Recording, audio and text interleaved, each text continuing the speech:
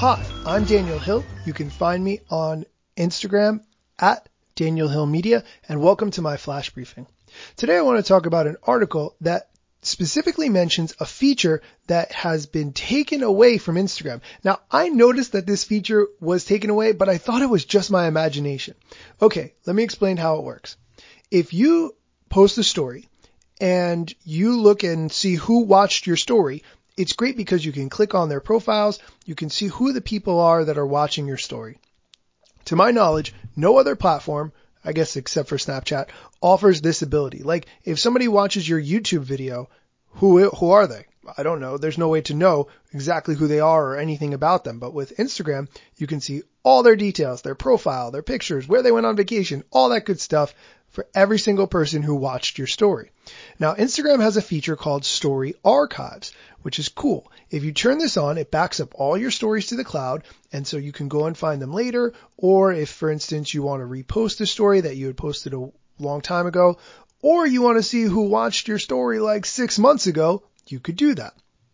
However, Instagram just turned this feature off. It's not cool. It now says viewer lists aren't available after 24 hours. I noticed this when I updated the other day, but I thought, oh, maybe it's a glitch or there's something wrong with my particular profile, or maybe I imagined that feature, but no.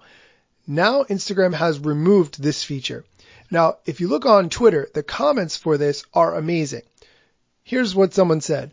Instagram, we're going to take away your viewer lists off your stories after 24 hours instead of giving everyone chronological order like we're constantly asked for. I'm dying. I find the people on Twitter just amazing. Anyway, if you're looking for this feature, it is currently not available and maybe never will be available again. And now on to the question of the day. Today's question comes from Eric Jolson.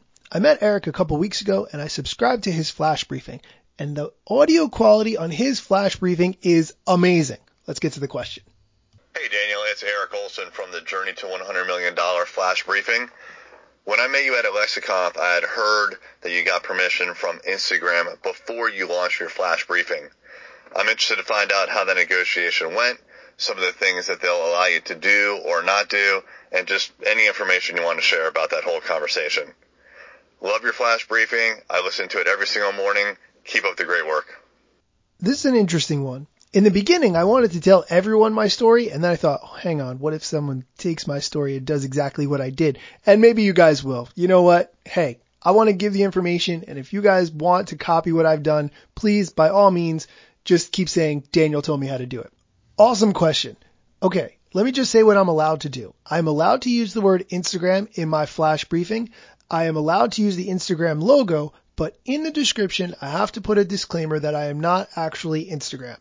I don't think anybody reads the disclaimer, but it is there in case anyone wants to know. It was quite a process to get all of this going. Instagram first rejected my flash briefing because it had the word Instagram, saying it was trademarked, but what about fair use?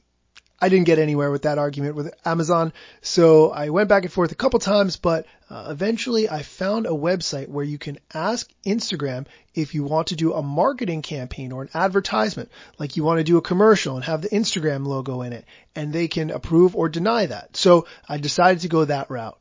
It's a really long story, but you can check out my blog post about it on danielhillmedia.com.